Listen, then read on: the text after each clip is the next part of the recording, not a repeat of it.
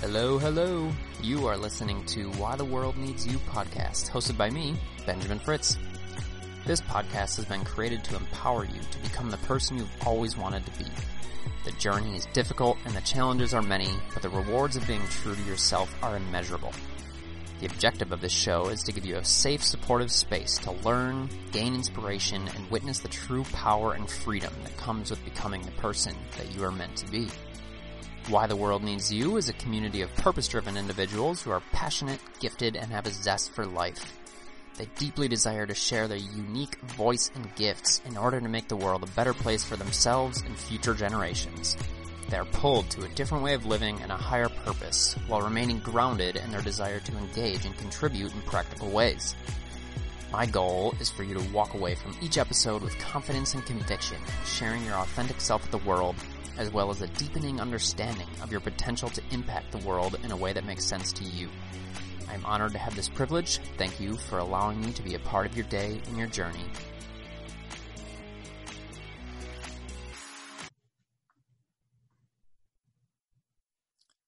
Hello, and welcome to the Why the World Needs You podcast. I'm your host, Benjamin Fritz, and today I have Rick Alexander here with me.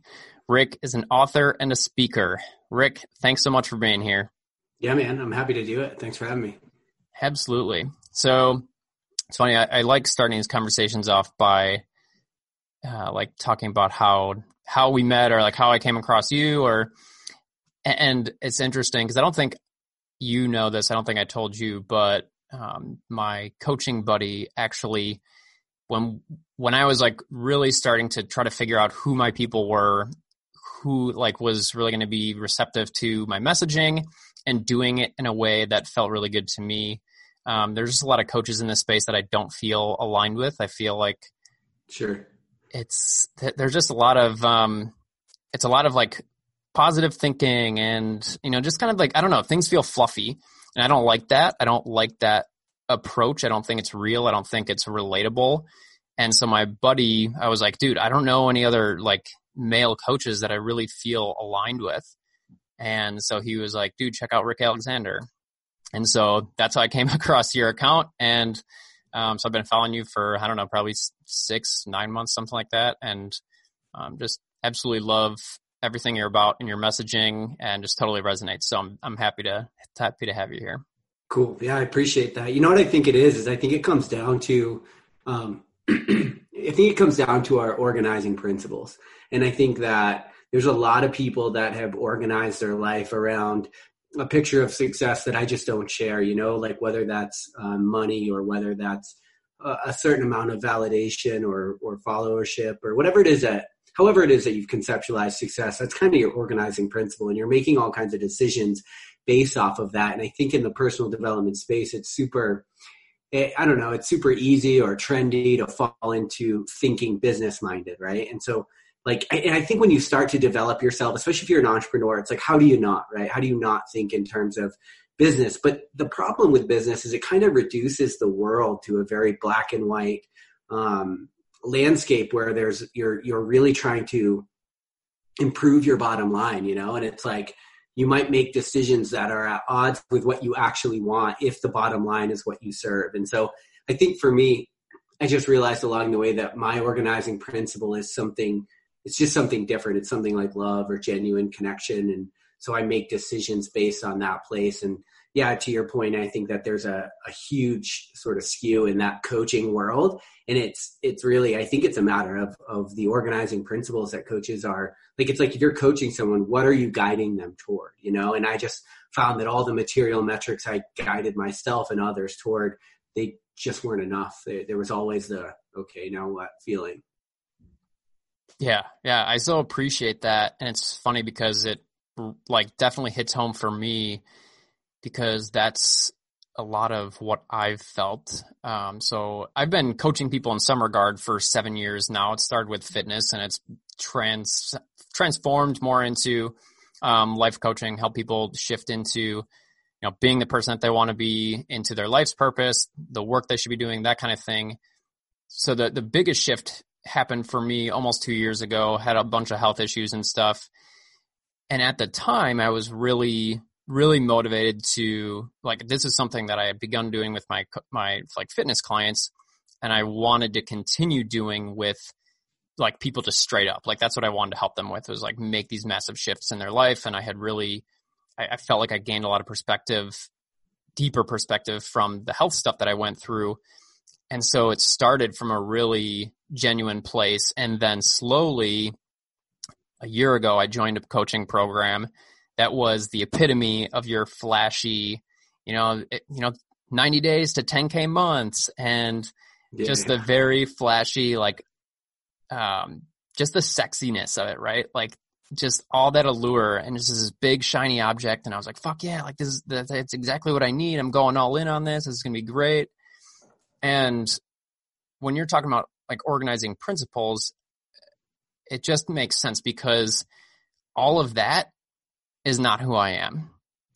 And so what I realized in the past, 6 to 9 months is like, oh, this shit didn't work for me. I paid thousands of dollars to go through this program that didn't end up working for me, but it was because it wasn't aligned with me.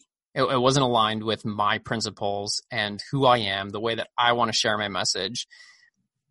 But it's funny because I kind of had to stumble through all that bullshit in order to really figure out, wait a second, that's not me. This is how I want to come across. This is how I want to be sharing my message. This is how I want to, just share with the world and the way that I want to be seen. And it's funny because we were talking just before this about, I switched Instagram accounts. I created a new one. No, fake followers or followers that were following me for different reasons in the past. So all that to say, it really matters in knowing that about yourself and having a deep awareness and understanding of what those principles are. Yeah. It's funny. I've been thinking a lot about sort of the curse of being a visionary or a guide of some kind. And, the curse is kind of, or not the curse, but the part you got to contend with is like, you're the one lost in the woods, right? Because you're going to show people the path, but it's not like, you actually have to get lost in the woods. You've got to spend $9,000 on a program that doesn't work or whatever it is, right?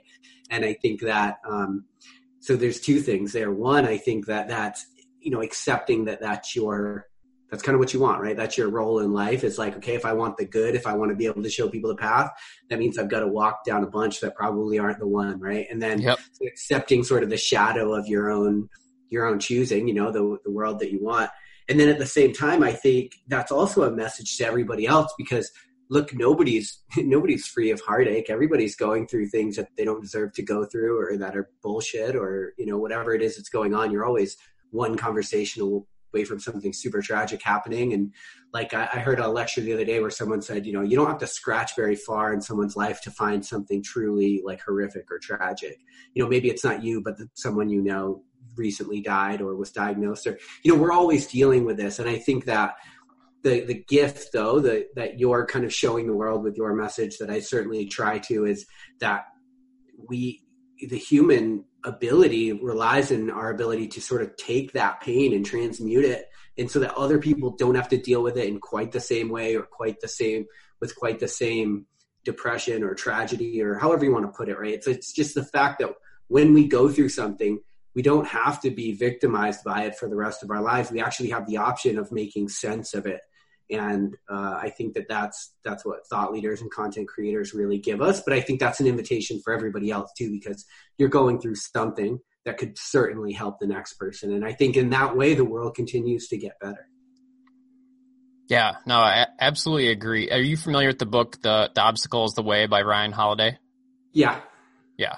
That's like, basically the principle there is like, how do you turn something that feels like an obstacle into your advantage? And that's something that I think is just hugely, like, it's so powerful to understand that, but it's interesting because it's something that is totally not the way that we are taught, the way that we're programmed or shown to live. Like, it's obstacles are bad, avoid them at all costs. Swerve around them, run away from them. Just keep them, just get the hell away. Whereas, and I know I've seen a lot of your content that has this kind of feeling or principle to it. And it's about the ability to face that and go through adversity and let it teach you something, because going through adversity is always going to promote growth in some form or fashion. But if we don't choose to take that on, and then sometimes it's not of our choosing, right? Sometimes things happen to us and we have to fight our way out. But if we don't go through that, we're what is it I'm trying to say? We're leaving that on the table, right? We're leaving an opportunity to get to the next level of ourselves, but we haven't been programmed that way. Totally. The way I break that problem down in my first book, Burn Your Couch, is I talk about the fact that, actually in both books, you evolve for a world that you really don't live in, and so you have all of this biological baggage. And if you could take even the span of humanity from, 0 to human, you have such a long period of time where it made absolutely no sense at all to go out and look for extra work, right? Like survival was the meaning in and of itself, right? But now we live in a world where survival does not lend itself to meaning. If you merely survive, that is merely all you'll have, right? But we're at a point in our evolution now where through technological advance, we actually have the opportunity to go out and create new meaning and create new purpose. And I think that you can use that to make the world a better place. But if you rely on your default mode of thinking, your default, all the defaults that got you here, then you're going to continue to avoid the hard thing. And as we found out, avoiding the hard thing, it limits your growth in really massive ways. Yeah, really, truly does. I want to take a second because you mentioned your books. I want to go ahead and I want to ask you about that in a second, but I wanted to quickly read because I realized today, I was like, shit, dude, I haven't read either of his books yet. So I'm going to be ordering those on Amazon, and not because I felt like I needed to tell you that, but because I legitimately want to read them. But I wanted to kind of read a little blurb from Amazon here for you guys for Burn Your Couch. And that is, most of us wake up each day with no rhyme or reason as to what should come next. We are essentially living on autopilot. It's as if consumer culture has teamed up with an outdated education system to ensure that our lives become a reflection of other people's ideas, thoughts, and vision. In the meantime, we insistently march toward mediocrity, growing sick, depressed, and more tired by the day. It's time for a revolution and an awakening. At the very least, a shove back at the status quo. And that, when I read that, I was like, oh, fuck, why haven't I purchased this book? Because this is, I mean, you could probably read through my random scribbles and stuff like that, and I would have something very, very similar to that because I just feel that on such a deep level. But it's interesting how all those things tied together to kind of create this perfect storm that we're in. But so tell us a little bit about your book and just anything you want to, and for at least for Burn Your Couch, elaborate on that and how did you come to write that? Well, I mean, I look around at the world and why are we all so, and I'm going to say this and I'm going to sound callous, but we're really fat and dumb and unhappy. And I don't mean that in a judgmental way. I just mean in general, all of the things that kill us is rising when the reality is that health should be, our technological advances right now, we should be living longer than at any point in history, just done based on how much we understand about ourselves. And yet, in the first time in history, our life expectancy was actually reduced due to, and then fill in the blank of the number of things that are killing us that are growing out of control, whether that be suicide, depression, obesity, opioid epidemic, all of these things, it's why, how did we get here? And so in Burn Your Couch, I would say I was really trying to take a stab at that problem. through a lot of doing, it's like through a lot of, in the book, I was running ultra marathons a lot. So I was like talking about lessons I learned in those. And I will say that there's a lot, in our culture of hustle and work harder and grind, there's a lot to be said for that. It will get you to a certain point. And then as you like transition to my second book is sort of the realization that what got you here might not get you there. And if grinding and hustling is your only tool, it will leave you at a point where you put a massive ceiling over yourself, right? And so there comes a time where you need to be able to pick up a new tool, right? You need to be able to understand, you need to be able to connect with people and have compassion and all of these other things that will continue to grow your life in a prosperous direction. And so these two books are me kind of grappling with that problem and then how to transcend that problem. And then my second book, Ambitious Heroes and Heartache, it's like one of the things I found in Burn Your Couch is, you go after all these things. When I wrote Burn Your Couch, I had a supplement company that was doing almost $500,000 in sales. Like I was really doing well. And then what happens when the bottom falls out of your life and, the person you were going to marry breaks up with you and the business goes to shit. And, it's not that I had all these things happen at once, which I feel very fortunate to have, but most people, it's actually like a slow drip, right? Something doesn't work out. And then the next thing kind of, it's not really what you want. And you get in this habit of accepting less than you want. And so the second book is really me trying to grapple with, well, then how do you talk to yourself? Like, who are you when all these things fall out, and how do you keep going with a life that you're happy with? And then to your point, can all of these obstacles be leveraged as points of growth? And what I found in my work is that they definitely can be. Yeah. Thanks for sharing all that. Curious for you in terms of, have you always been like curious and reflective about the human condition? How did you kind of get into really like chewing on that and eventually writing about it? I think in some respects I had to play the game long enough to realize it was one. I had to keep going after the finish lines and the money and the girls and the validation and all that stuff just to realize like I was no happier than when I had started out. And in fact, maybe even further from whatever I would consider to be a life that I wanted. And so I think that part of it was just like reaching finish lines and feeling like, I was really feeling hedonic adaptation, which what that means is whenever you achieve something, you eventually fall back to your relative level of happiness, whatever it was before you thought that thing was going to be the answer to your problems. And so I was on this hedonic treadmill where I would get things I wanted and not be happy with them, or it wouldn't be what I wanted. And then when I talk about what kind of started my second book is getting out of the military, my business not working out, my relationship not working out. Like I was sort of in this point where I was like, okay, so I've had all these plans of what I was going to do with my life and what I thought success would be. And every single one of them is basically like, now it's like, we can do whatever you want. And I'm like, I don't want to do whatever I want. I want to go do what I was going to do, And I realized though, in sitting in that just uncomfortable tension of collapse, realizing like, okay, what else? I kind of asked myself, what else is true? Or I think I heard someone else say, well, what else is true? It's like, oh, right. So this is, what else am I free to pursue? What have I been putting off, And the truth is I've wanted to be a writer since I was like in fifth grade, I just never saw it as a viable opportunity, like thing that I could go do. And so like I found success like in going into special operations in the military. It's like, that's what success is. And then I was like, I realized I'd been running from the thing I'd always wanted to do. And I had to face it when I got out and just tell people, well, I know I had this career in the military, but instead of going to work for the State Department or something else, I'm just going to go try to figure it out as a writer. It's like, I eventually had to face that thing. But to bring this conversation a little bit full circle, for me, it's, it was a realization that there was always a bigger picture being formed. I was holding up these broken pieces of my life and like, there's just something really deep within me that felt like they were puzzle pieces that I just hadn't yet found where they went.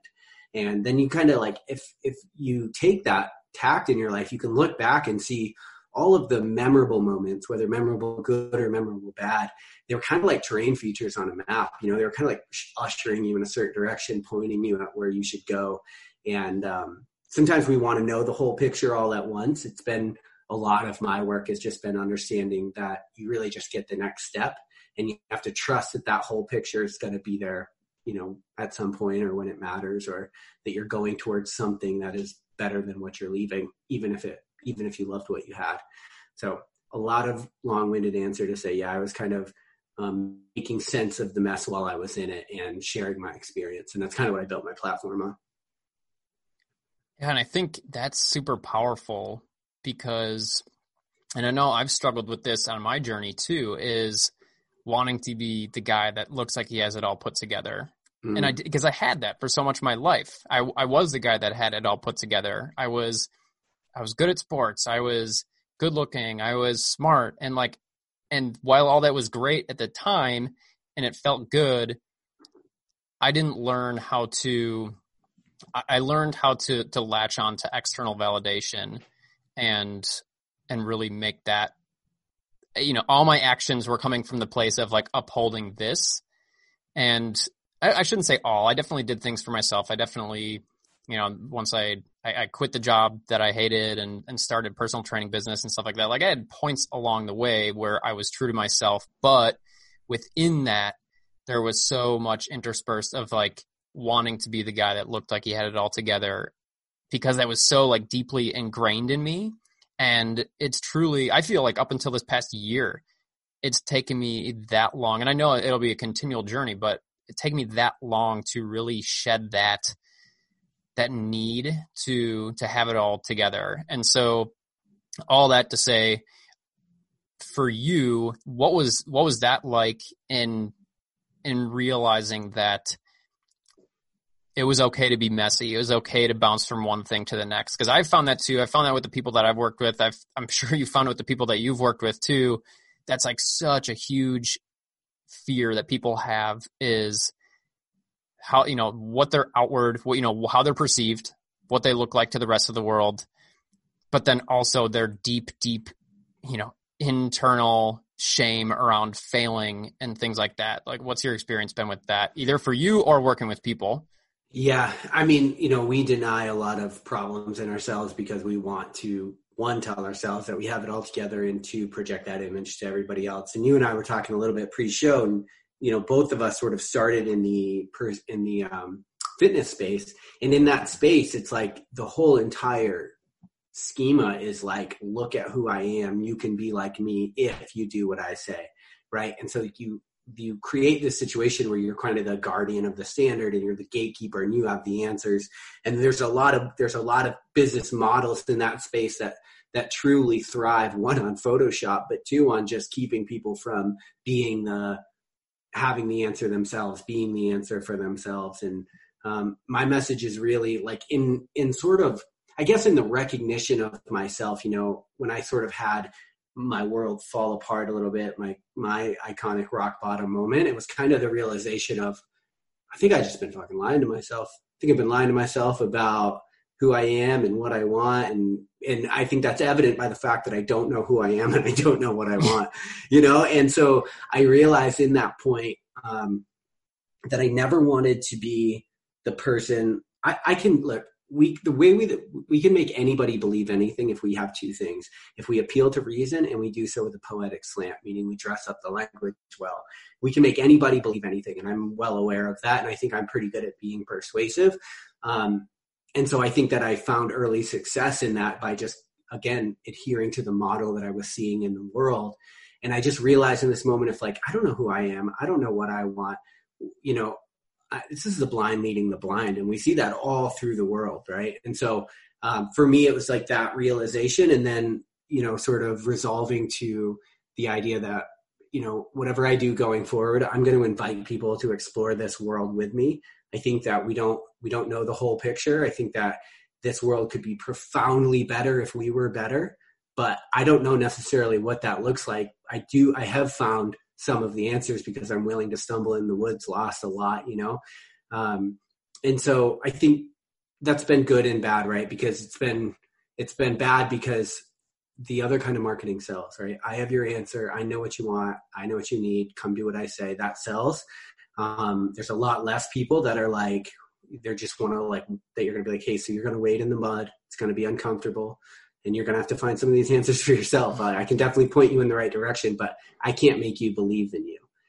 That message doesn't sell as much but I'm okay with that. I'm willing to just kind of take the slow slow climb toward what I want, with people that it's right for, right? I think that's another thing that I did early on is I spent so much time in my life.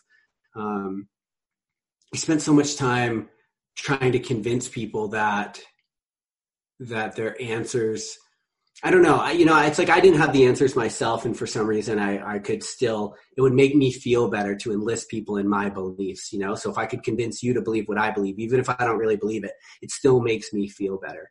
And so I think the willingness to just sit down and start grappling with all of these assumptions and things that I had built my life on, it painful, but totally made everything, at least I'm clear on the next step, which I've never been in my life before. Yeah, I love that. I think there's just to me, that whole thing is fascinating because my situation was similar to yours in that I more or less hit a wall because I was unwilling to do the work to really look at things on a deep, deep level beforehand. And that kind of then precipitated a massive crash. And then, you're forced to sit with everything in that moment, sitting with this deep discomfort, as opposed to over time, if it just kind of taken things as they'd come, you kind of use, I'm visual, so I immediately think of, you look at it from the perspective of in a relationship. I'm arguing with my girlfriend but I don't bring up the dishes and I leave that till later. And you keep leaving these little things till later and later and later until you break up, you need a divorce, or you start, there's violence or whatever because you didn't talk about these little things along the way. And that's, that was my situation. And from what you're telling me, it sounds like you've seen that a lot with people as well, of our inability to face these things and deal with little discomforts. I don't know. I see it one of two ways. It's either there's people like you or me who hit some sort of a rock bottom, or, our personal rock bottoms all look different. Mm-hmm. Or there's people that because they never truly hit that rock bottom, they're just in this, until the day they die, they're just in this perpetual phase of falling on their face, but getting back up and falling on their face and getting back up instead of actually digging in and sitting with that discomfort and trying to figure out what's wrong, what's broken, what really needs to be looked at. What are your thoughts around that in terms of how can we use our circumstances, what's happening to us, the things in our lives, any markers, to use those things to kind of be like little wake-up calls and be like, oh, this is how I need to, or this is a sign that I need to look at my life a little bit deeper? Yeah, I think that a lot of what we do, especially when it comes to subjugating ourselves, is we do this in an attempt to fit in, whatever that means to us, whatever we've seen, right? So we want to we want belonging. We want to be accepted by our culture. And a lot of times what we do is we will subjugate and repress parts of ourselves because we don't believe that they'll be accepted, right? But the truth is that anything that you push in is just going to come out in a different way, right? That's what all the psychoanalysts figured out. That's what Carl Jung's massive work was about. It's if you repress anything in yourself, it will be expressed as something that you're not in control of. And on top of that, resentment has an appetite that you'll never satiate. You will never be able to quell what it is that you resent. But oftentimes what happens, I know this was certainly happening to me, is I would accept certain things in the military. It's well, you can't do anything about it. That's especially true in the military, but in most of our lives we actually can, but we don't want to. And so what happens is we just accept the resentment instead of, look, if you have resent something, there's two things you can do about it. You can get over it, which is to truly accept it, or you can change it. But you can't do anything. If you leave it as resentment, you're leaving a splinter in your body that will become infected and it will grow to a place that you're uncomfortable with. And so what I was finding in my life is a lot of what was going on was actually a resentment from 2 years ago. It's like the little things that you said, just if you need to be able to voice what you need and what you want, and you can't project that onto other people, because other people they can't possibly understand what it is that you need, especially if you don't. but we take all these resentments and all these things that we don't accept about ourselves. And we end up, what happens is we end up subjugating, repressing ourselves, and then we end up projecting all of these broken, weird parts onto everybody around us. And so, the first thing that I would say to anybody that's like kind of not sure like what's going on in their life or how they can sort of get it back, it's like, first of all, come to grips with everything that you actually resent, right? Like, doesn't matter if it's taboo, it doesn't matter if the culture accepts it. You need to figure it out, right? It's not about the culture. It's not about taboo. You need to figure this out for you so that you can figure out what your actual needs are and so that you can actually learn to meet them so you don't put that pressure on other people. You'll be a much better human being if you do. And so one of the things I do with a lot of my clients is I have them make a resentment list. Like, every single thing that you resent, bring it to the light. Listen, light will, I talk about this in my second book, but as long as you keep something in the shadows, it can grow, it can persist, it can become something that you're not aware of, but light will extinguish shadows without prejudice, right? And so bring that shit into the light, bring it out, understand what it is about yourself that you haven't accepted about your reality, and then figure out, what you can do about those things, learn to accept them, which sometimes that's a process too, because we have to accept things that are totally unfair in life. Or maybe you could just find a little courage and actually just, express your needs, not in a way that's accusatory, but in a way that is like, hey, both of us want the same thing. And so this is what I need in order for us to accomplish this, or whatever that looks like. That every situation is different, but just start by actually acknowledging all of the parts of your life that you're unhappy with. I think that's what it really comes down to, is we do that. We have so many parts that we're unhappy with that we just don't accept, that so much time goes by that all of a sudden we're in this labyrinth of a life and we're like, how did we get here? Why are we so? It's like, well, it started with a very small acceptance a long time ago, and then another one, and then another one. And over time, you slowly stop standing up for yourself and you started accepting more. And the self is rejecting all of it now.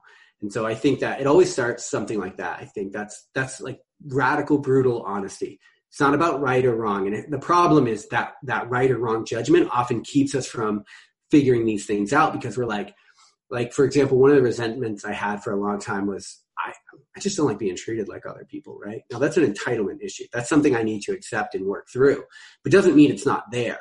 But for the longest time, I wouldn't even look at it, because the society tells you that you're not supposed to be entitled. It's like, and I grew up not to be entitled. So it's like, I wouldn't even voice it to myself. And except I would be super pissed every time I flew coach, or every time I was, in a line. I wouldn't even go to Disneyland. Just didn't like it. I was like, I don't like standing in line. I don't like being treated like other people. That's something I got to work through in my life, but you can't work through it if you don't acknowledge it. And so even the little things, it's not about right or wrong. It's about bringing things to the surface so you can start engaging with your life in a meaningful and straightforward way, not in a way that sees you trying to, swerve around everything that you're scared of, or it won't be accepted, or whatever. Yeah, I so appreciate you sharing that example. It's so funny because yeah, it's just, we're just so programmed and conditioned to steer so far clear of taboos, right? And it's so totally play inside the lines. Like, these are hard boundaries. Don't go outside of them. And that's a way I was raised, and I love my parents to death. I'm very fortunate for how I was raised, but that's one of the things where it's like, you do not, it was very in my body right now. I'm just getting like uptight thinking about it. Like, it's just very, totally. very in the lines. You color in the lines and you stay there and you don't go outside. And so I think we do ourselves such a disservice by like being in that position. And I don't truly know what the answer is to, truly, I don't know. The way I think about it is like, we really just need to be given space to fuck up more, and to know that we can still be accepted and loved in what, on a deep level, even if we do those things. Whereas, what I'm talking about, I didn't have that comfort, right? Because I was like, oh, if I step outside that, then I may not be loved by my parents. I may not feel this sense of safety and security. So I'm curious for you, like, do you have any thoughts about how we create a space that's like safe to do this in, or what does that look like in actual society? Because this is where shit starts to get hard, right? Is like, how is this actually implemented? And I'm sure, it's obviously a massive question, but just any things off the top of your head on that. Yeah, totally. I think if you have any environment, like whether this is your household, your friends, your relationship, especially your work, colleagues, coworkers, especially subordinates, if at any point if there's any inkling of unsafety, then they will subjugate themselves in order to remain safe. Okay. So all of this happens because of safety. It's like you grow up in the world, understand that you're everything, right? You're happy, you're sad, you're mad, you're angry, you're loving, you're compassionate, you're graceful, you're short-tempered, you're an asshole. Like you're all these things, right?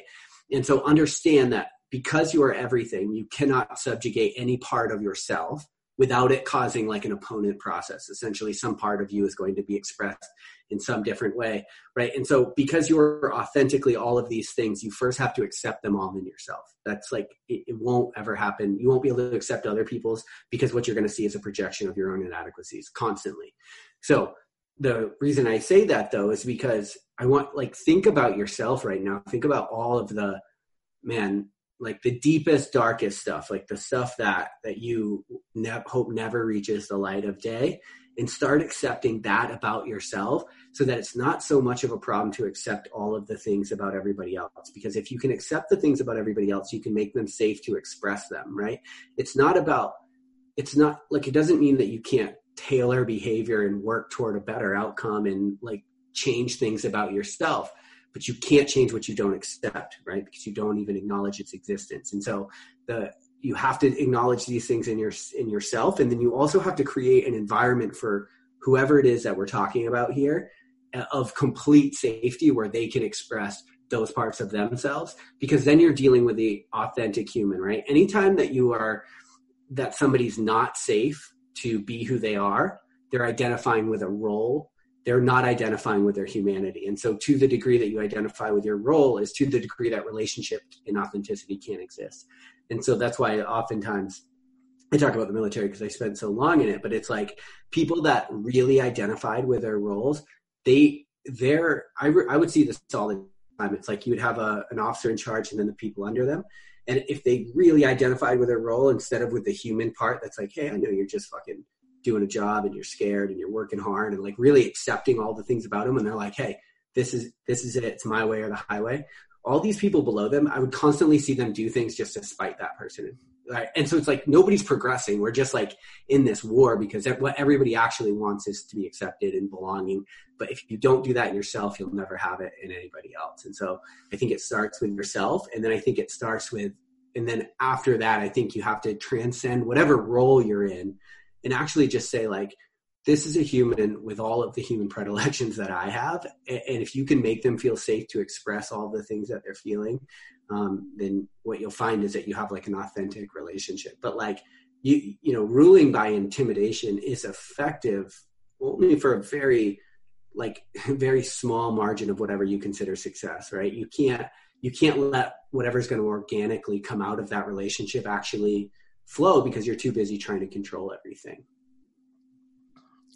I've been rambling a lot on this show. I realize that right now. You what? I said I've been rambling a lot on this podcast, but these ideas they're so massive. And also at the same time, I always want to like get across that like your entire world's a reflection of your inner world. It's like, we won't have peace in this world until people have peace in the heart. Like you're constantly projecting and it's so hard to see that. And I totally understand if this is the first time you're hearing that, you're probably like, the hell is this guy talking about? You have to get a lot of objectivity to yourself. You have to stop over identifying with your roles and with your emotions, and just get some objectivity so that you can assess like, how's your life really going for you? Are you telling yourself it's going well, or is it actually going well? And I think if you start to be really honest, it's scary, but at the same time, you then have a reality that you can start grappling with and change. You can't change, again, a reality that you don't accept. Yeah. And you're totally right. Like that's the crazy thing is the collective is really just a reflection of the health of each individual piece. And so like, as you're talking about the officer and the role thing, I'm immediately thinking of, you could think of a million examples of that in the real world, right? Like anywhere from your boss at work to political parties to religions to like all these things that become very black and white, all these things that start using fear, and then all these things that start capitalizing on your insecurities. And the word that like kept coming up for me as you were talking was, it's just we just have so much fucking shame. So much shame. And shame, I mean, it runs us. It really runs our lives. And so then, what I hear you saying is like, as individuals, there's a lot of shit going on, and there's, plenty of stuff that needs our attention and causes and things like that we can, be a part of or contribute to or whatever.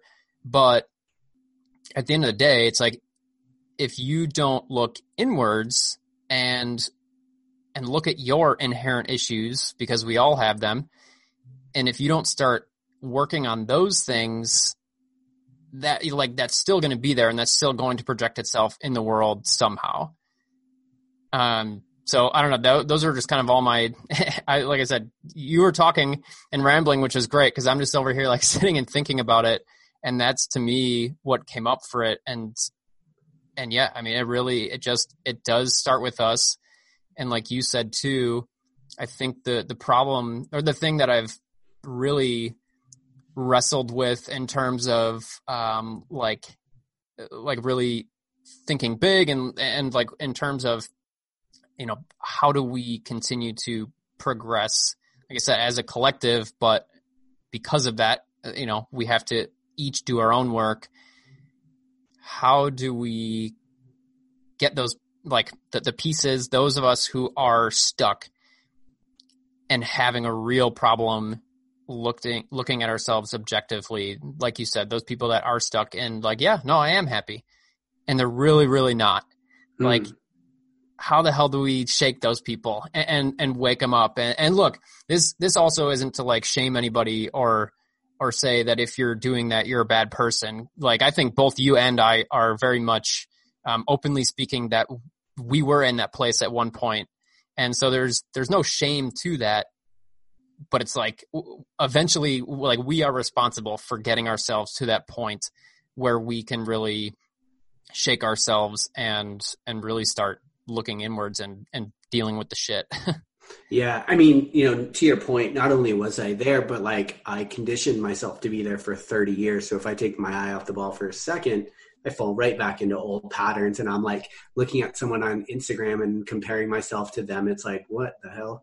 But like, you have to understand that who you are has been conditioned over the course of however old you are. So when you start to change, just understand that like, that's not going to happen overnight. You've got to, so to speak, remind yourself at every single turn. The decision to change once isn't enough. You actually have to make that decision in every moment that you want to change. But through that awareness, you create the choice and you create the ability to do so. And then further to your point, because I know a lot of people that are probably listening to this are already at least personal development minded. It's actually probably not the listener. It's probably the listener's spouse or the listener's dad, which is the one you'll never change. Right. And so you have all these people and you're like, man, why can't you see? Well, understand that, one, you can't make anybody do anything. Truly, that I believe that to my deepest depth. You can't make anybody do anything. Yep. You certainly can't make them change, right? We will change when we want to, right? Or when life forces us to, like when we just truly can't take whatever it is that we're holding on to anymore, we'll finally think about putting it down. But until then, we'll convince ourselves we're happy forever. And so what I actually think you want to do, if you really want the best for that person, is to live your life in such a way that it gives them an aim. It gives them something to look toward, right? And, one of the things that's interesting, I've been thinking about this a little bit lately, is like, sometimes if you really have your shit together, you really put your life together in a way that like you're happy, like that's it radiates, right? Like people understand when you're truly happy for the most part. And one of the things about beauty is that it highlights what's not that, right? And so sometimes what you'll find is if you start really getting your life together, some of your friends will have an aversion, or your siblings or whatever will have an aversion to being around you. And what's actually happening that they don't understand at a subconscious level is that they're being highlighted what their own inadequacies, what they're not, what they could work on, right? And so it's sort of a give and a take, but just understand it's never about you. It's always about that person, whatever it is that they're dealing with, until they learn how to see those things. And then further, because you can't make anyone change, what you can do is just be a light, right? Light is only helpful. Doesn't judge. A light it just helps, right? It goes where it's needed and it illuminates. And I think that's what I think as people that are like conscious human beings, I think that the best thing that we can do is strive to just be a light for the people that are still asleep, right? It's only when they have light and can navigate that they'll actually figure out where they're going, but you can't make them get anywhere they don't want to go. Yeah. Thank you for sharing that, because that's beautifully said. And it's so, yeah, it's just so true. But I love the thinking about it in terms of being a light, being the light, like, because that's truly all you can do.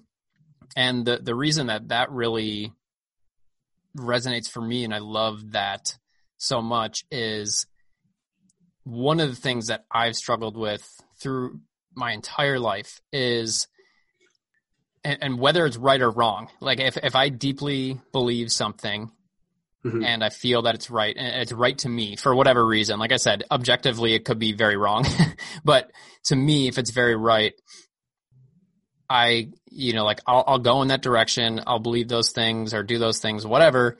But then if I can tell that somebody's not there with me, or if they are kind of, clashing or rejecting that or whatever, my reaction, and of course, this is like, this comes from my own deep-seated issues, is I just want to shake them and be like, why the fuck don't you understand? Like, this is how it is. Like, just like open your eyes. Why can you not get it? So the reason I share that is because that's a shitty energy. And like you said, you're not going to change anybody like that. And so for me, over time, it's been coming to that understanding of, look, you're not going to change anybody's minds. You could be a saint. You could be the smartest person in the world. But if people don't want to get it, or they don't want to try to, or aren't ready to, or whatever it is, it simply doesn't matter. And so instead of, so back to my personal example, is like, what I was doing is I'm putting so much energy into somebody else's reaction. Instead of just worrying about what I'm doing and controlling how I'm showing up, how I am being, I'm also have so much energy invested in somebody else's reaction. So when you're talking about the light and being a light, to me, there's one light source. There's one source, and everything from that is outgoing. And that's powerful, because that is all you have control over. That is all you can do, instead of trying to worry about kind of that other source or that other incoming energy. So it's just like, be you, do what it is you believe, do the right things, and just kind of, like you said too, I think this is a really important piece for people listening to understand, because it can be a real pain point if you are kind of coming awake or feeling like you're really understanding things at a much deeper level, or yourself.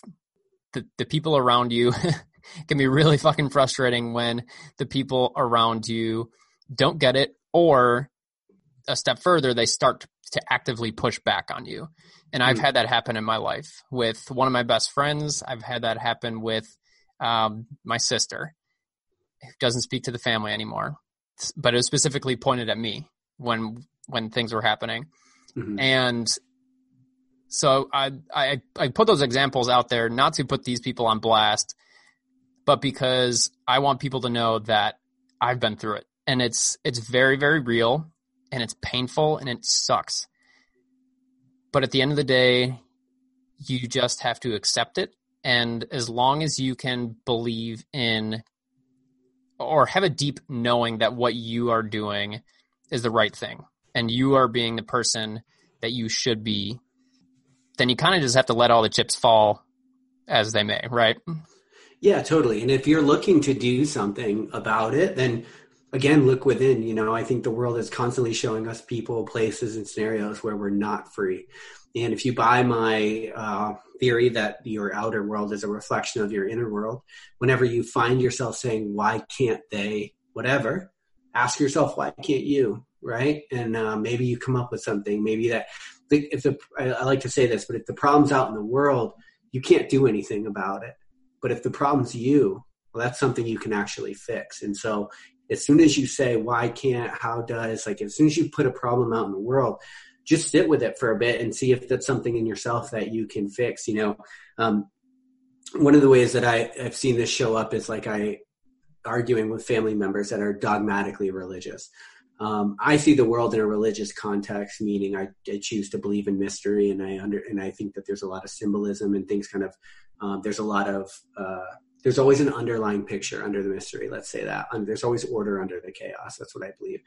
But in dealing with family that's dogmatically religious, I would always be like, why can't he just see that like what he's saying is actually about love, and that he's, defying himself in the way that he's saying it. But it's like, if I ask myself that, it's like, well, then clearly I'm not where I think that I am because I'm only finding faults in other people. And so it's like, yep. The work is never done and you'll always slip back into it. But I do believe that it's honestly just a far more beneficial approach to just try to find these faults, find these problems, find these things in yourself, not to berate yourself, but to just understand that if you can accept them there, then the world that you live in you'll find much more ease in that world as well.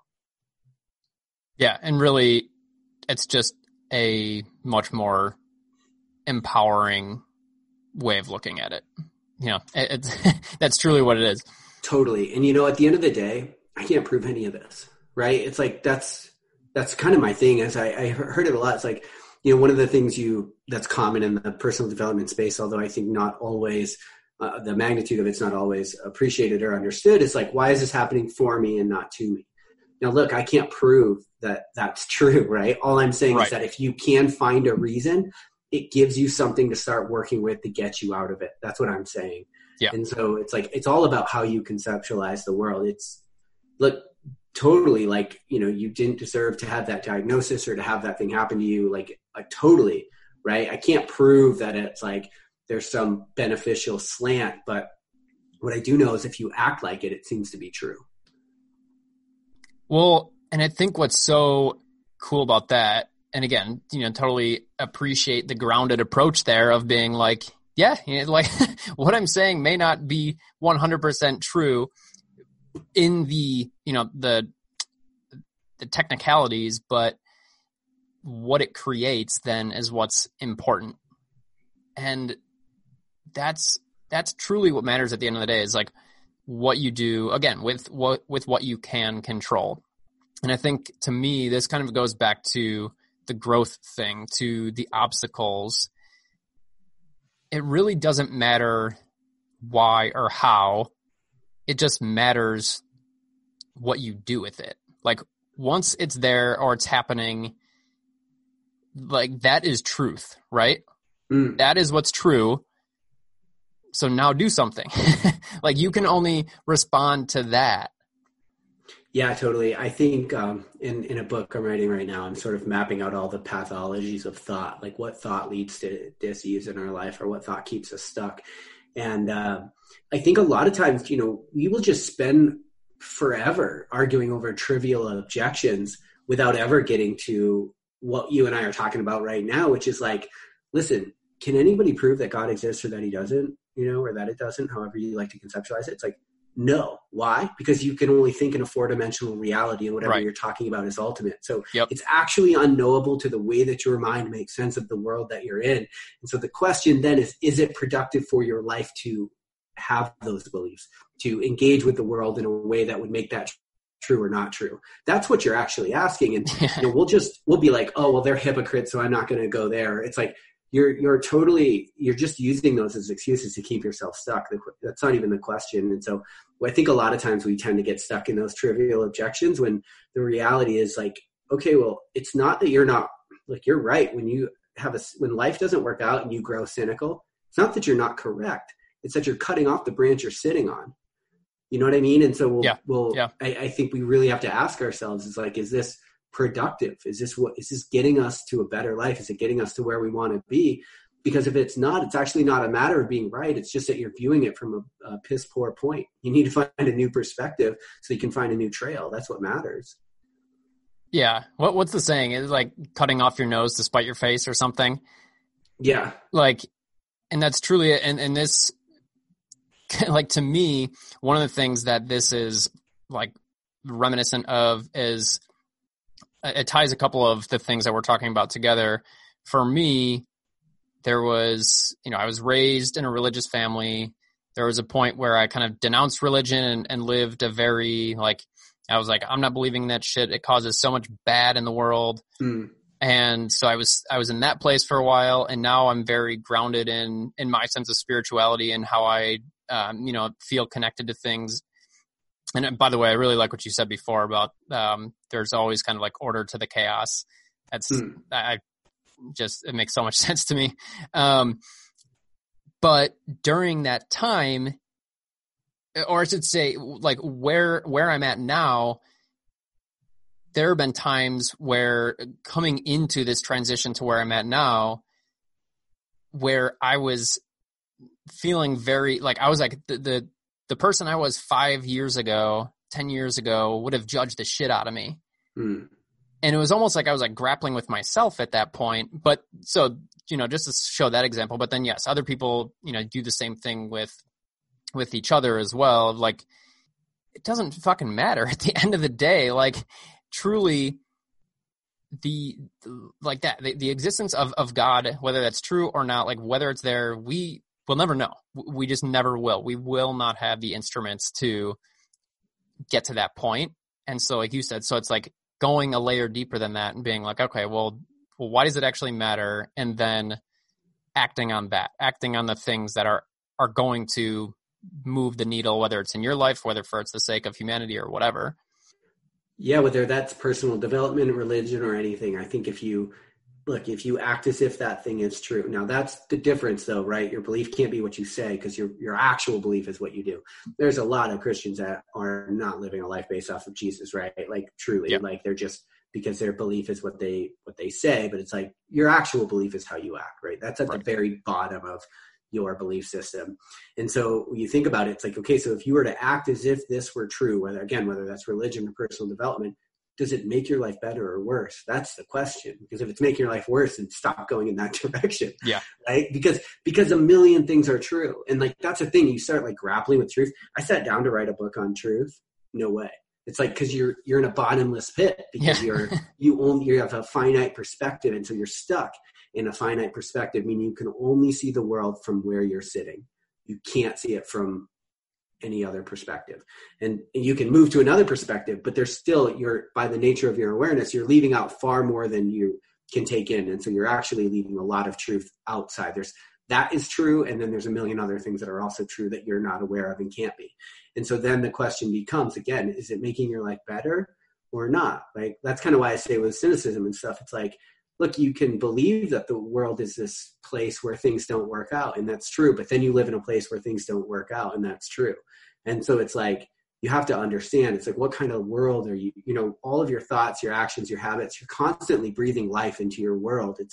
You're driving around you're driving on the highway and everyone that cuts you off is an idiot. It's like, maybe you're right, but the reality is now you live in a world full of idiots, right? It's like, I don't want to live in a world full of idiots. So maybe I should choose to see the nuance in that person. Maybe I should, you know what I mean? And so I just think that grappling with these things will lead you to a deeper understanding. And then the question becomes, is that understanding making your life better, or is it making it worse? Yeah, no, that's it's massive, because this came up on actually the guy that like made you known to me. We did I think my second or third episode together, but he's like a spiritual healer. He does Reiki and What's that? What's his name? Neil DeSimanthan. Okay. Cool. And so he does energy work. He's a very spiritual guy. He wasn't always.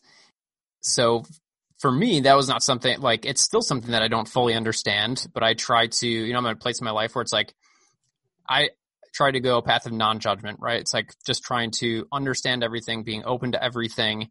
And two, I'll go back and relate this to my story and where I've come from and wanting to be right or wrong, right? And wanting there to be a black and a white, and just understanding that there is a gray area and something that is true for one person may be untrue for a different person. But we argue these semantics so much. So what we came to was basically talking about an experience that I had working with him. And we started talking about the placebo effect. And it was like, well, look, at the end of the day, my experience was my experience. And that was true for me. What happened, happened. So it doesn't matter if he worked some crazy voodoo shit on me or if he didn't do anything, because I had a response and something happened for me. And so that's the truth. And so just kind of like, that's a placebo effect, right? Is like, if there is a response, then what does it matter if it's quote unquote actually doing something or not? Yeah. So I think that like that because too, like in the world of, holistic healing and medicine and all these things, we're finding that the mind does have a profound effect. And you can argue that's because there's chemical reactions and things like that. But again, it's semantics. It's like, if there is some positive benefit, then there is, right? Totally right. Yeah, placebo is wild because it's such a strong, it's nothing by definition. And it's such a strong, there's such a strong case for nothing changing your life that the most rigid institutions in the world absolutely have to control for it or they can't go to market. Like, that's wild, right? What does that tell you? I think what it tells you is that reality is a lot more pliable than most of us want to believe. And like to your earlier point is we simplify things so we can understand them, but that doesn't mean we're correct. It means we simplified it to understand it. But, that doesn't mean we have a full understanding of it. One of the things I was thinking about lately is like, why is it that the way that we live is always a revolutionary's dying word? Why is it that and you know what it is often it's because we conceptualize the world in a certain way, like hierarchically, let's say for right now, that's what's gotten us to where we are right now. And there's been a lot of problems with that. Like the patriarchy has caused a ton of issues, right? There's been a ton of oppression. And at the same time, it's what we had to work with. We evolved in a hierarchical status. So it makes sense that as our consciousness was illuminated, we continued what we know. But then at the same time, there reaches a point where this dualistic me versus them, you realize like you're always creating a side that's being oppressed no matter what. And so there comes a time where it's like, okay, maybe we need to conceptualize the whole thing differently. And the reason that revolutionaries are killed is because they're like, well, you're wrong and you're wrong. We have to do this different. And so both sides are like, they want to be right. But at the same time, they're trying to defend their way of life. And so the revolutionary always gets killed pretty much straight up throughout history.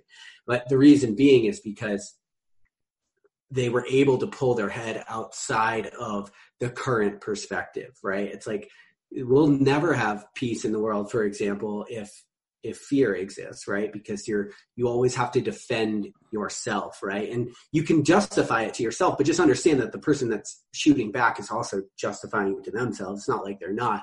And so then it's like, oh, so if the world's going to change, we actually have to admit that both parties are incorrect and that there's a better way to be.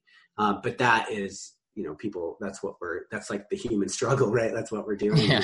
And so, but also too, to say that like, if you're somebody that's sort of waking up to your life and starting to ask yourself some deeper questions about what the hell you're doing here and why, understand that it's not supported by the world yet, right? Like, I do believe that we're kind of at a pivotal moment in history where consciousness is actually expanding.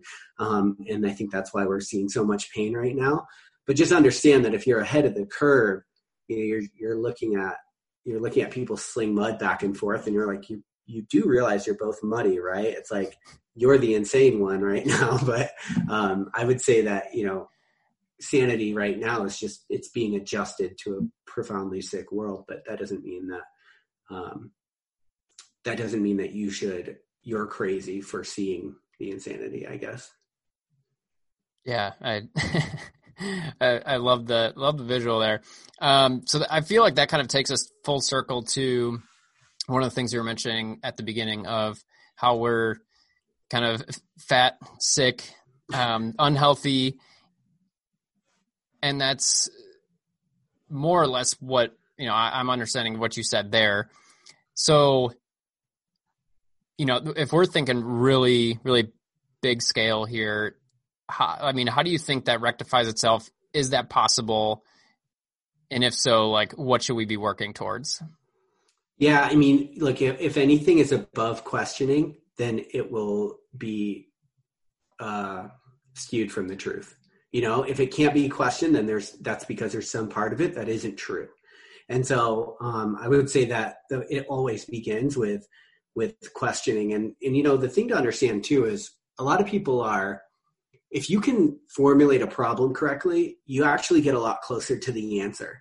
And so I actually think that what you should do, what we all kind of are waking up to and what we need to start doing is just asking ourselves, like being really honest with ourselves about the way that we're living and asking the right questions of our faith, of our institutions, of our education system, of all of these things. And that's not to villainize them, right? Because where we are in the world is, look, technology and capitalism has lifted more people out of poverty than any other movement ever, any organization, anything.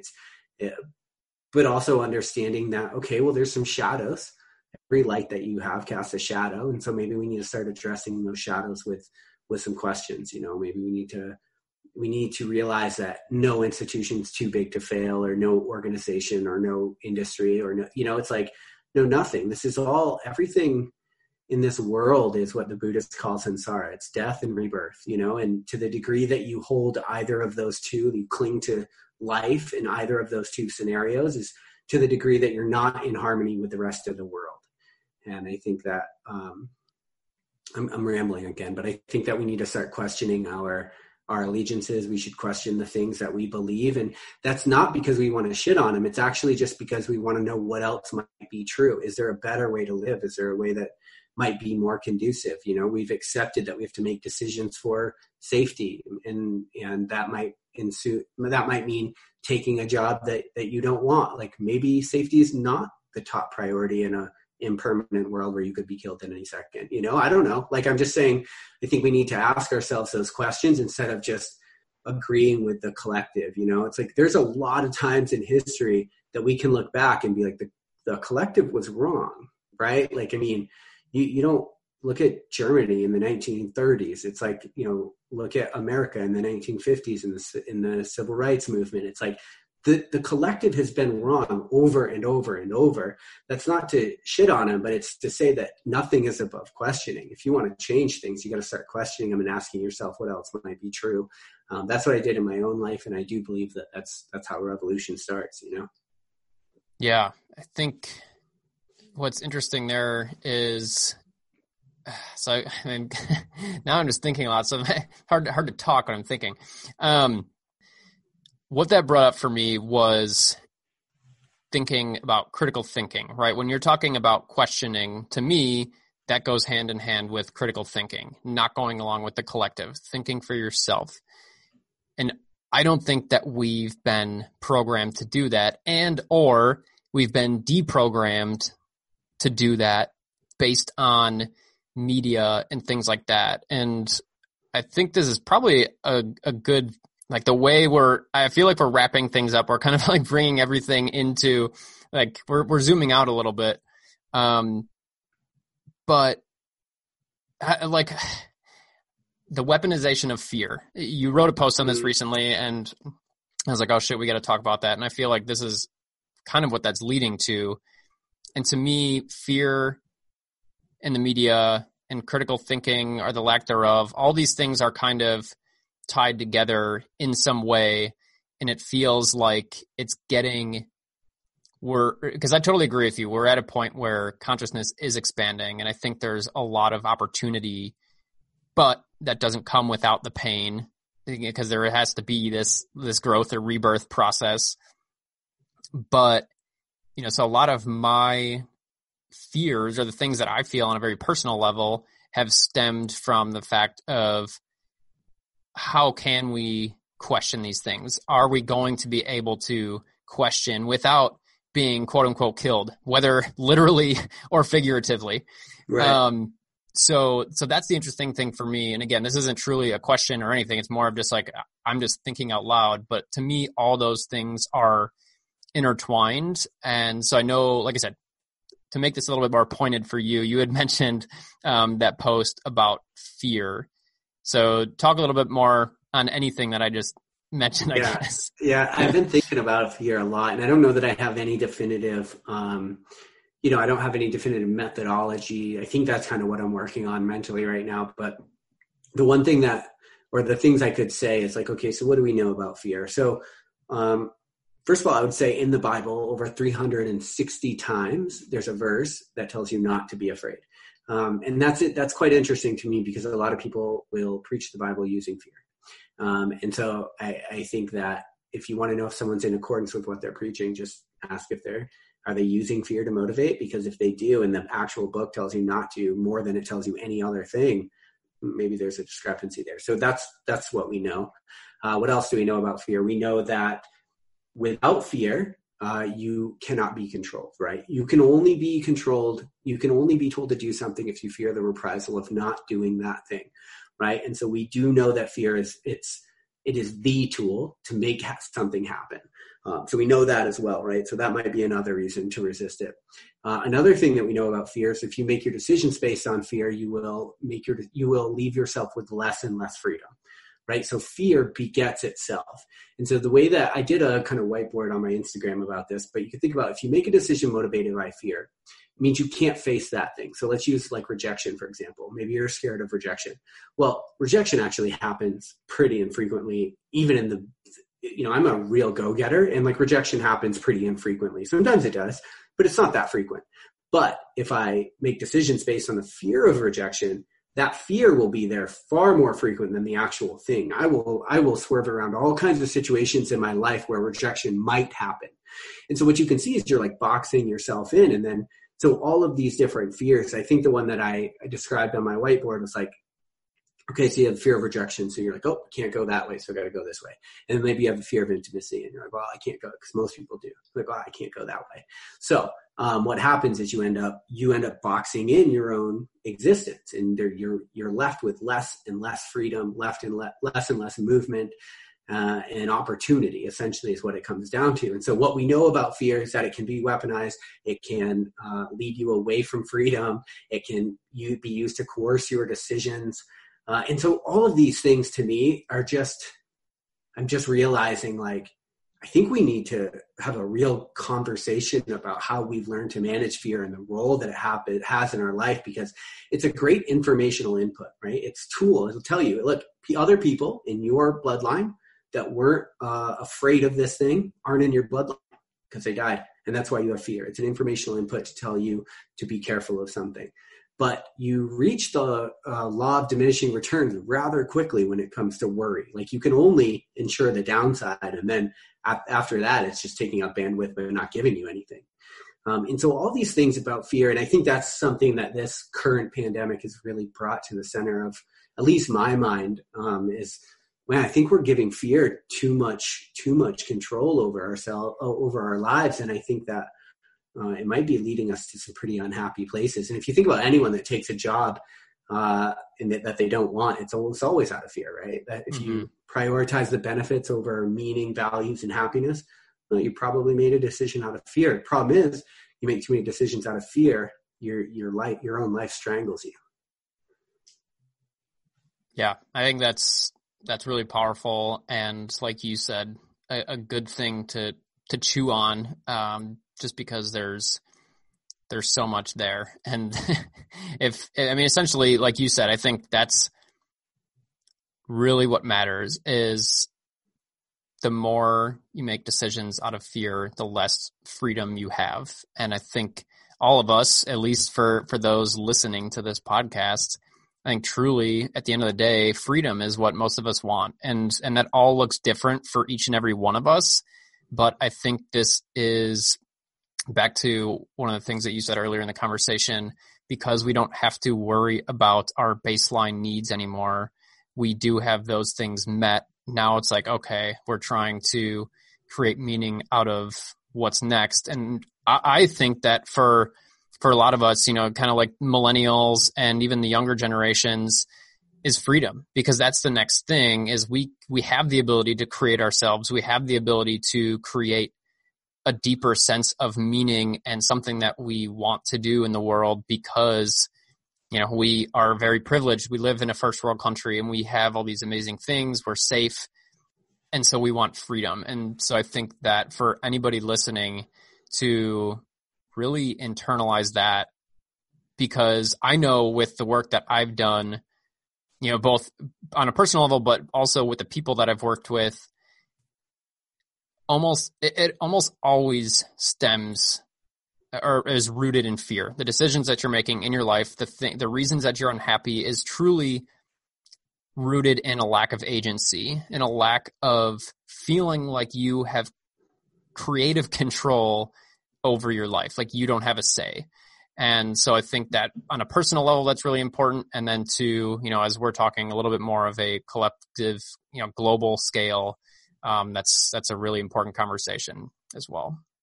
Yeah, totally. And I think that it's got to start internally. I truly believe that. It's like there's a Diplo line song that says, just because you're out here running doesn't make you free. And I think that that's a lot of people. Yeah. I think that, like I said, life is constantly showing you people, places, scenarios, things where you're not free. And so whenever you feel yourself being corralled into really any emotion, right? Like say you're getting angry about something, it's an invitation to explore what's going on with you. Like you have to sit with your fear long enough to find out its real name. And then, you can figure out what that thing actually is, and then you can deal with it appropriately. But being scared, it's never gotten anybody anywhere that they wanted to be.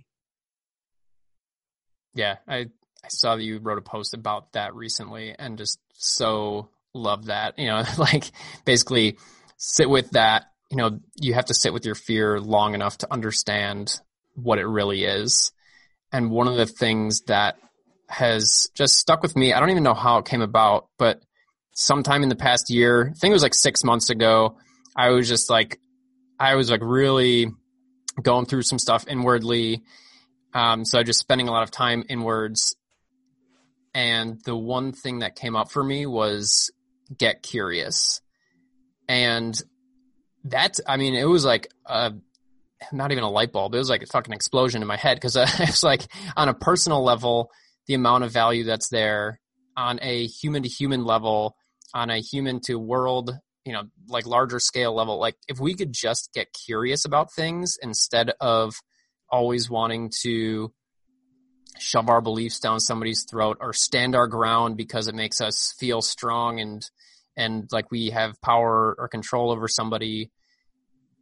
If we could just get curious about anything, there's just so much to be found there.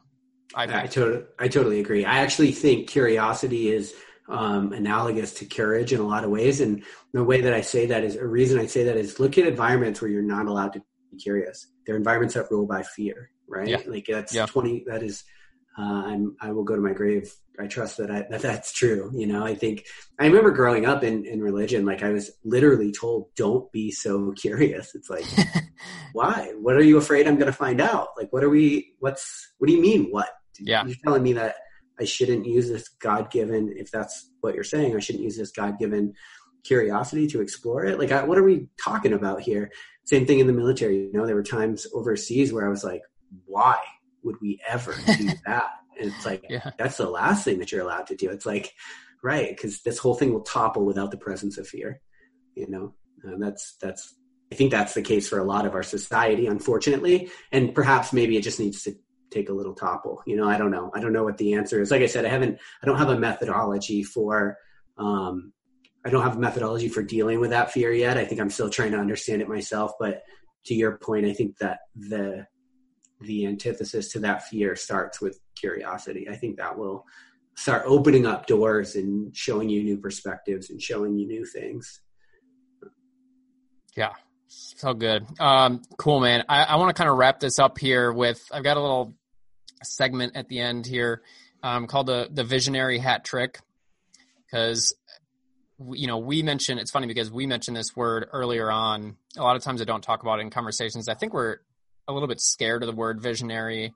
I think it feels intimidating. It can feel arrogant, but I truly think at the end of the day, I think that each and every one of us is a visionary in our own way.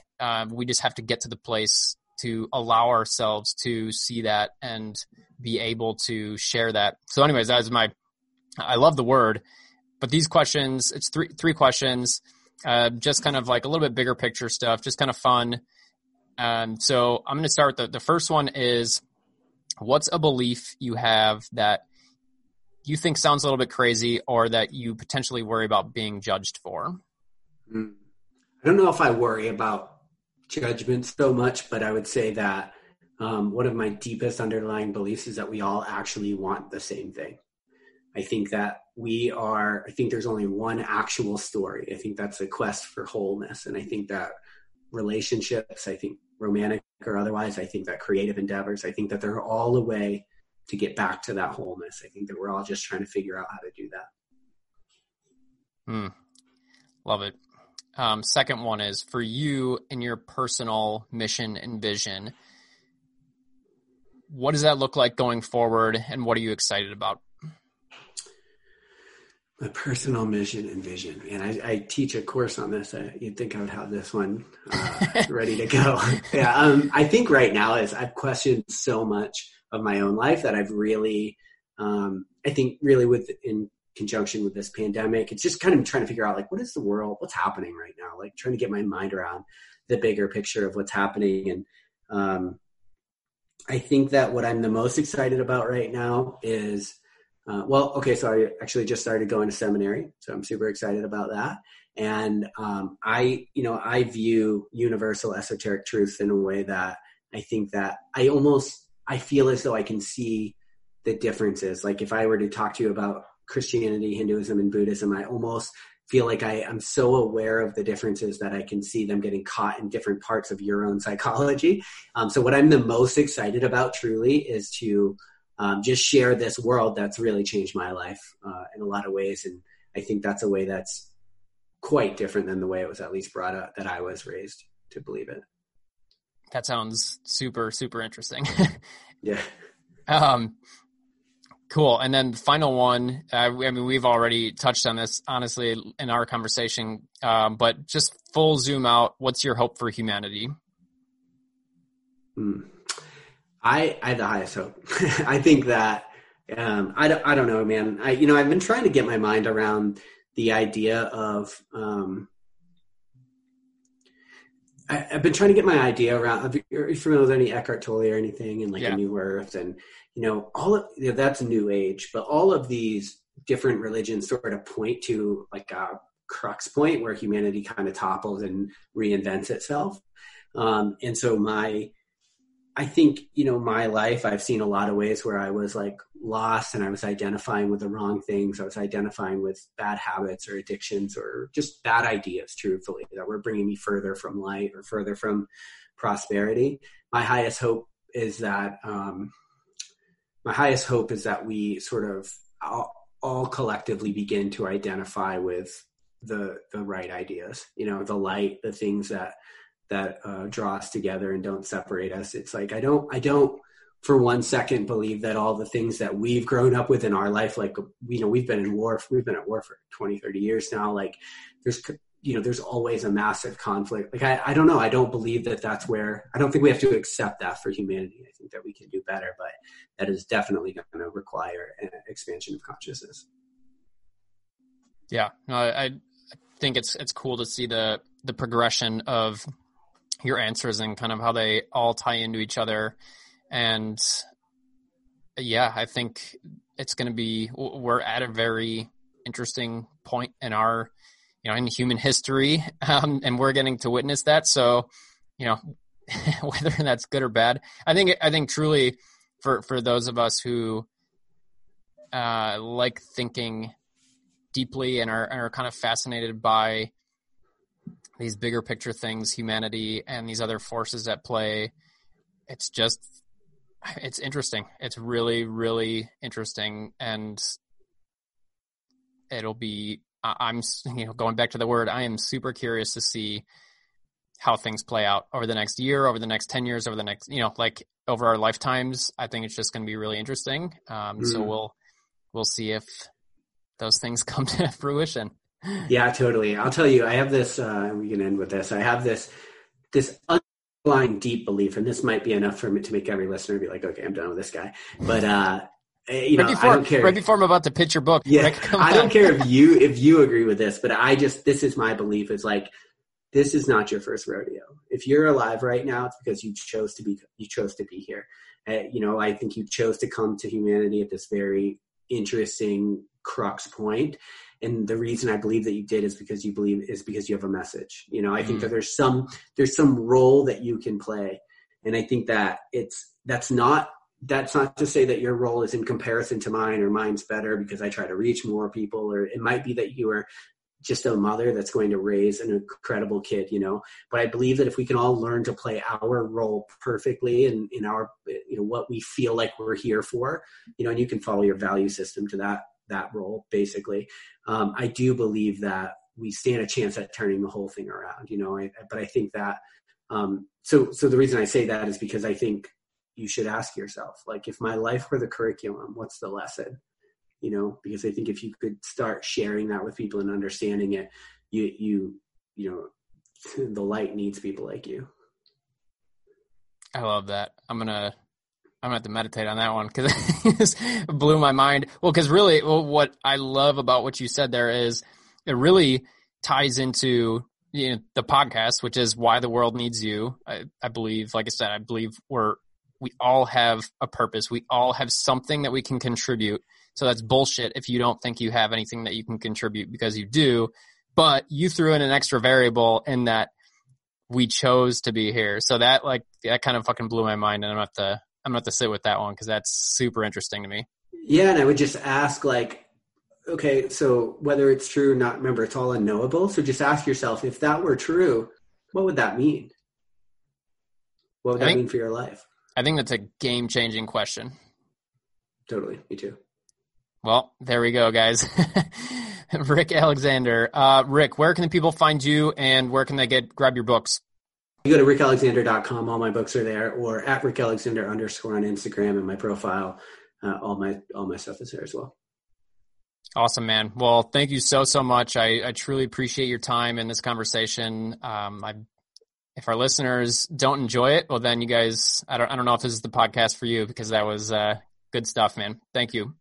I appreciate it. It was all over the map. It was great. Thanks. The best kind, right? Yeah. Hey, yo. Thanks so much for listening. I truly hope you enjoyed today's episode. Just a reminder that all the relevant links can be found in the show notes below, as well as that of our free Facebook community, where all the cool kids are at, just being ourselves, sharing our gifts, and supporting the hell out of one another. So come on in, introduce yourself, and join the party. See you in there.